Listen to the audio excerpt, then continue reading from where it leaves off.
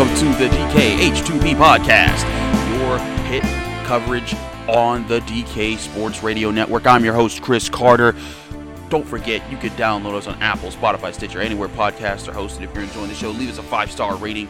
It helps the whole network out. Well, let's talk about this because we're going to talk about hoops today. We talked about football earlier in the week. You can check that out on the channel. But we got to talk about hoops. And what a time to talk about hoops, right? Because a lot of people I saw on social media complaining about Pitt getting its game against Syracuse moved up because it's like, oh man, now they got to face Syracuse zone. Oh man, Syracuse, and this is in the Carrier Dome. Syracuse only lost one game so far, and it's like, man, why does Pitt have to do this while they're going to be missing 3 players due to COVID, while Justin Champagnie's injured? This is unfair. Well, Jeff Capel didn't cry about it. Pitt's players didn't cry about it. And there were some extremely valuable lessons in this win. I'm not here to recap the win. You can read that on the website with dkpittsburghsports.com. I covered it. I didn't even recap the win. I just focused on the better parts of that game. But when I see teams growing their nucleus, finding their feet, discovering who they are and how great they can be, you look for defining type of wins in tough situations where their backs were up against the wall and they could have either folded, wildly tried something that failed, or come out cool, calm and collected, give it your best shot, and deliver. And even when you do the cool, calm, and collected and give your best shot, you're not always going to deliver because it's sports. Everybody misses on occasion. It happens. But the effort that you saw in an 18-point comeback against Syracuse, 12 points in the last 6 minutes of play, something also that's never been done by Pitt on the road in the program's history, by the way, the 12-point, 6-minute bit. That kind of stuff gets into your players. Remember, these guys are extremely young. They're 18 to 20 years old. William Jeffress is 17 years old. He's actually the youngest player since, I think it's Brian Daugherty since 1982 to start an ACC basketball game. Crazy stuff right there. But Jeff Capel is instilling into this team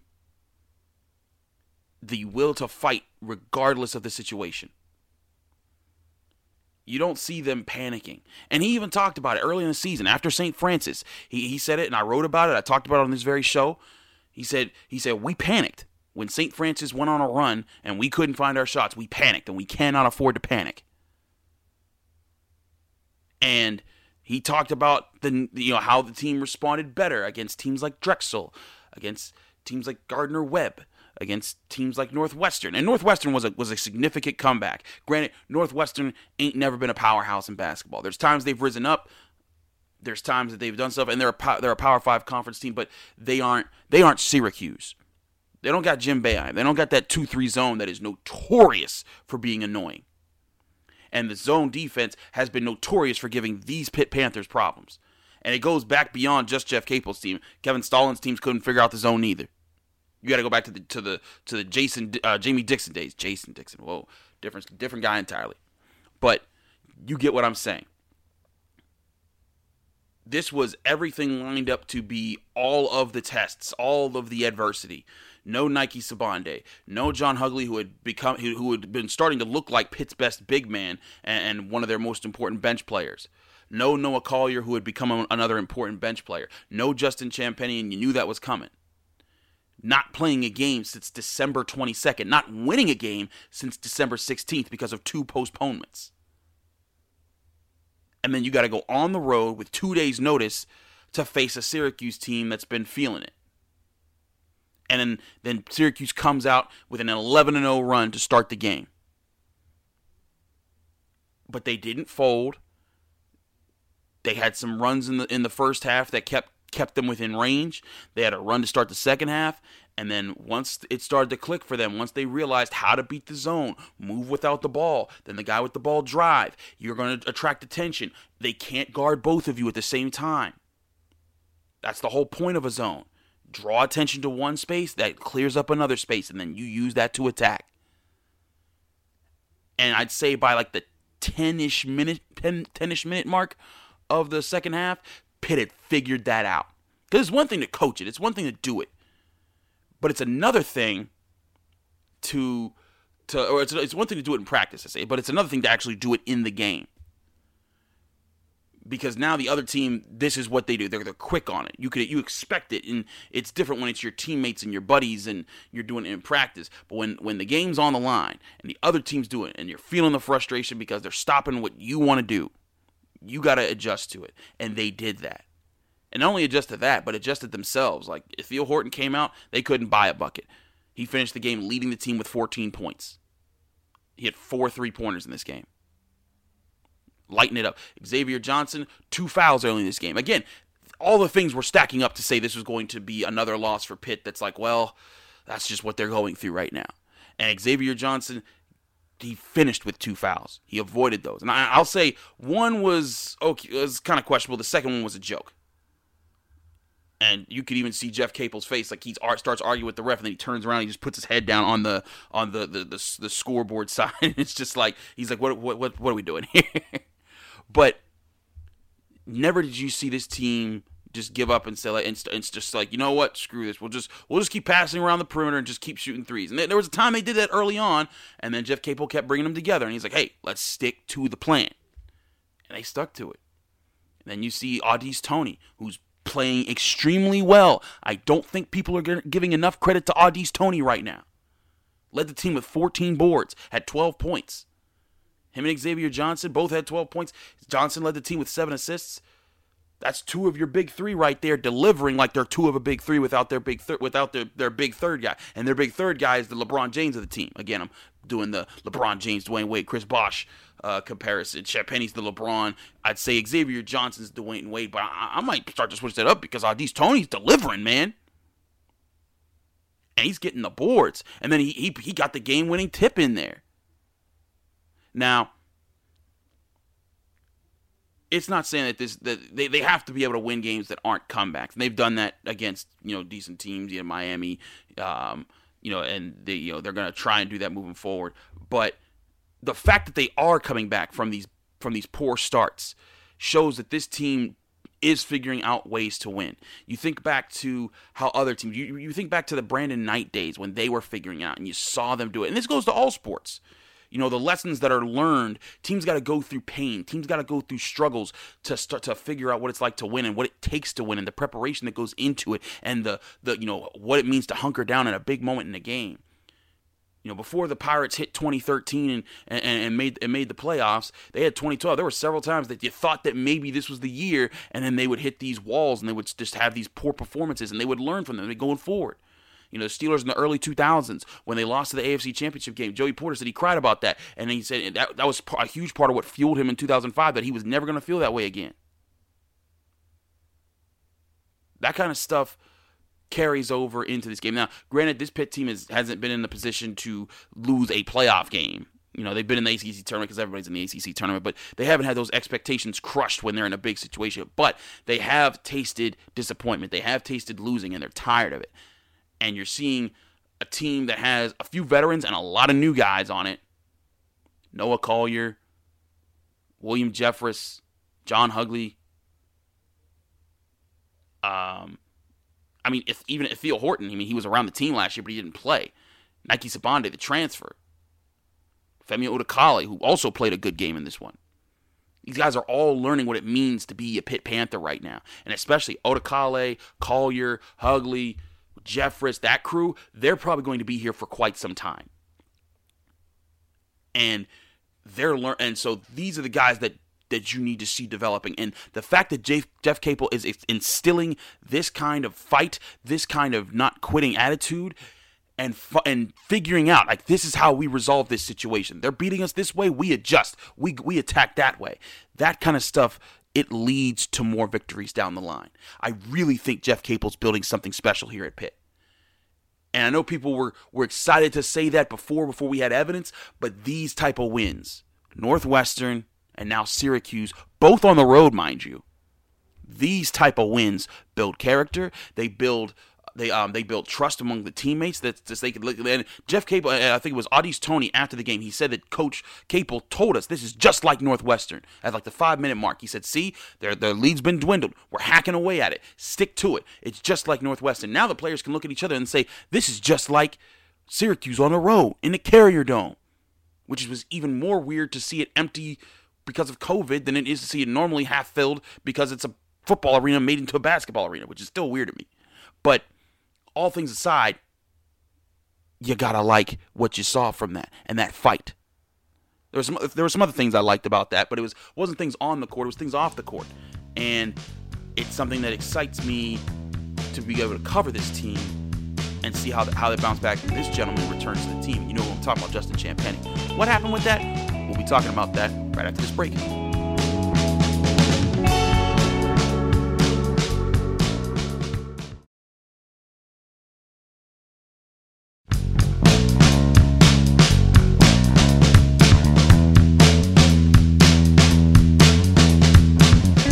Back here on the DK H2P podcast, I'm your host, Chris Carter. So, as I was alluding to, Justin Champagnie is still making his presence felt even when he's not playing in this game. And a few things illuminated that even more than before. One, Jeff Capel mentioned it at halftime when we asked him, after the game, like, what did you say at halftime to get them to snap out of it? Because Pitt was down, I think, 14 at the half. And he said, we talked about sticking to our game plan, but he said that after he dismissed the guys and they started to get ready to get together, he said Justin Champagnie went and grabbed over a bunch of them and went to the whiteboard and started drawing stuff up and was like talking about how to beat the zone. And what's crazy again about that win is that Justin Champagnie's built to beat the zone. He gets rebounds, he hits the shots, he drives, he's got size, he has all the elements that helps you snap a zone in half. And you can't use him, and that's frustrating. But what was he doing? He was talking to his teammates, and Jeff Capel said he didn't even intervene. He just watched him, and he's like, okay, let the young man teach. That guy's a sophomore, by the way. And Au'Diese Toney, Xavier Johnson both said, yeah, he was helping us, being a leader on the sidelines. Ethel Horton talked about it on Packer and Durham earlier today. And you gotta like hearing that kind of stuff. But I think it's even more important to the other players that see like, hey, that's what it's like to be a leader. That's what it's like to be the big dog on the team. Even when you're down, even when you're not supposed to be doing nothing, you're supposed to be taking it easy. He's out there coaching you guys. And you saw him on the bench during the game. You saw him talking to the players, engaged in the game, having an investment in what happened. This guy had back-to-back 2020 games. He was getting mentioned in the same sentence as Blake Griffin just a couple weeks ago. And people were fawning over him. And, talking about maybe he deserves to get drafted right now in the NBA. If he let all that go to his head, he could be like, I don't need to help this team. I just need to secure my spot. Do that. Just get my numbers and I'm good. It's obvious he's not bought into that, at least yet. Because he's there working with the team. And then Ethel Horton on the same Packer and Durham show, he's talking about how Justin Champagnie's already dunking in practice. And mind you, it wasn't like reckless dunking. Apparently the doctor was approving of it. It was part of just evaluating him. But it seems like he's ahead of schedule. And Jeff Capel made it clear they're not going to rush Justin Champagnie because they know, if anything we've seen out of Jeff Capel, he cares about his players. He cares about his players the way you hear Mike Tomlin care about his players. Like how Ryan Clark talked about how he wanted to play against Denver in the Tim Tebow playoff game. And Mike Tomlin told him no, because if you were my son, I wouldn't let you play with sickle cell knowing what that's done to you in the past. And Jeff Capel seems to display those type of qualities in a coach that cares about his players like he cares about them like these are kids, like they're his kids. The way you hear him defend them and talk about not just his players, but all players going through COVID right now. You don't hear everybody talking about that. And then you hear other coaches trying to make snide remarks like, well, he's just saying that because they're not good right now. He takes those jokes out. He's like, this is serious. And then the way he talked about Justin Champagnie, he's like, you know what? We're not going to rush him. Now, there wasn't a problem in there. He said, we're not going to rush this guy. We're going to let him recover. And originally the diagnosis was 6 to 8 weeks. So I guess we're in week 3 of that 6 to 8 weeks. So I mean we're looking at by maybe this time next month, maybe Justin Champagnie's back. But then again, that's right around the time when the ACC tournament's gonna start. Everyone's gonna be looking at that like, okay, that's coming around the corner. But I look at it as the team. Think about these other players: the William Jeffersons, the John Hugleys, the Femi Odukales, all the freshmen that are learning what it's like to be part of this program. And they're seeing Justin Champagnie go through this. A serious knee injury that took him out for potentially 2 months. And he's not letting it keep him down. He's not letting it, he's setting this attitude that they're going to think back on.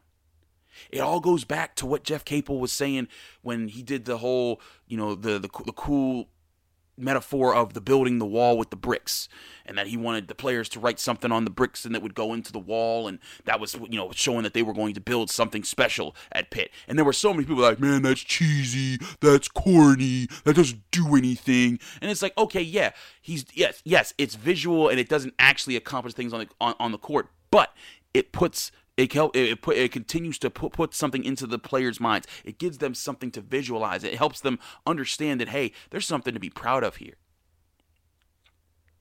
And stuff like that, when you see that then carry over onto the court, when you see a team improve against the zone, when you see a team win without they were missing 4 scholarship players in that game, you see growth. You see, and then those young players, they can look at that and say like, yo, there's something about that wall.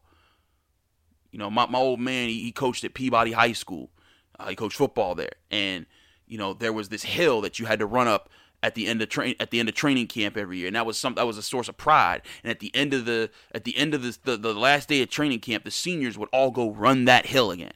And I'm sure if you played high school sports, you probably had something similar. Like, you probably hated that hill. You probably hated whatever workouts you had to do, but you did it one last time before you think, because that was the tradition of it. And there was a culture to it.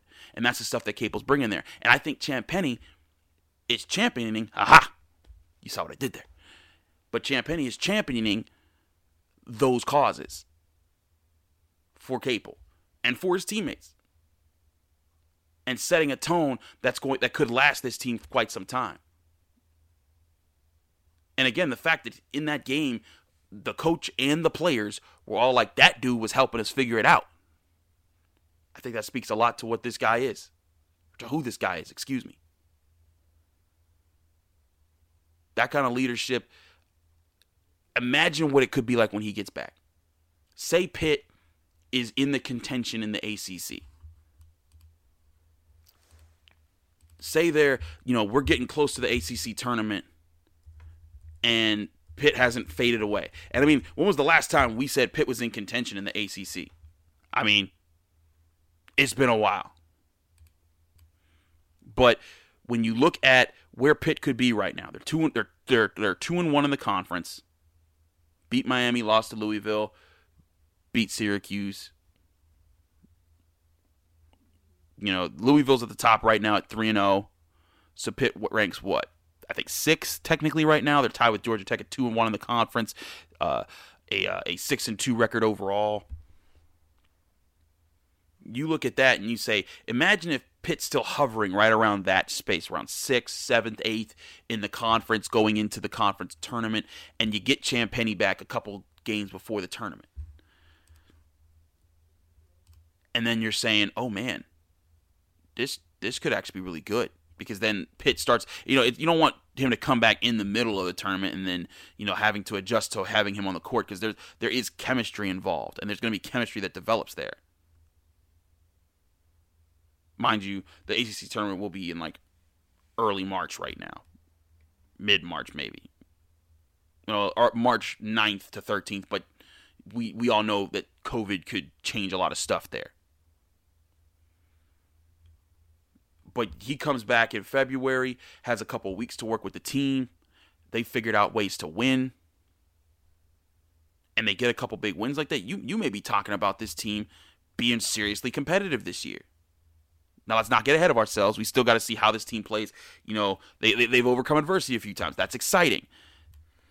But, I mean, everything's changing. I mean, as I'm literally recording this right now, we get the announcement that the Pitt-Florida State game this Saturday has been postponed. It was supposed to be Saturday. Now we don't know when this is going to be. That's 3 postponed games for Pitt right now. Now we don't know when they're going to play Duke, Notre Dame, or Florida State. And their game against Georgia Tech got pushed back a day. So I really see this as, you look at a game like Syracuse, and again, you learn that you're playing this game on Monday, and the game's on Wednesday. You really get a day to practice. You don't have your best player, but he is practicing with you. He's dunking the ball apparently, and he's talking to your players and working with you guys. And that's your response to adversity, is that your leader is being a leader still. I think Pitt can handle this. This might be a huge year for Champagnie as a leader. I still don't think he's ready for the draft. He needs to stick back another year and keep going with Pitt. But if you see him leading this team in February and they're making a serious ACC push into the ACC tournament, March 9th to the 13th, and they're doing damage and they're battling with the Blue Bloods in the ACC, that could change a lot about this program. And again, his leadership is going to reflect upon to these freshmen and these younger guys that are going to be carrying the program after he's done. I really think Champagnie, he's got some championship swagger to him. We'll see how that carries over. But that's today's episode of the DKH2P podcast. We hope you've enjoyed it. There's a lot of updates coming your way. Stay tuned on the Pitt Live Wire right on DKPittsburghSports.com with all the updates. Literally, I had to update it in the middle of this show. So pretty crazy stuff there. But we hope you're enjoying it. Join us tomorrow. We have Mike's Happy Hour returning at 5:30 tomorrow on Friday. So check that out. We'll be live answering your questions there. It's going to be a great time. See you then.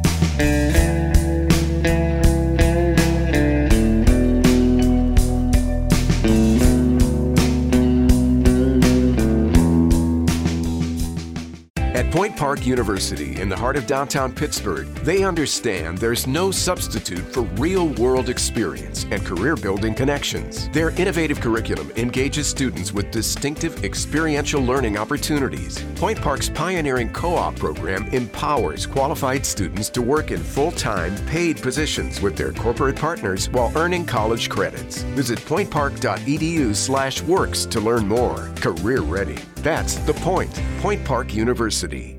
Your front door, your car, your gym locker, your gun. Safety is a habit. Learn more about how to keep guns safe and secure. Visit ProjectChildSafe.org.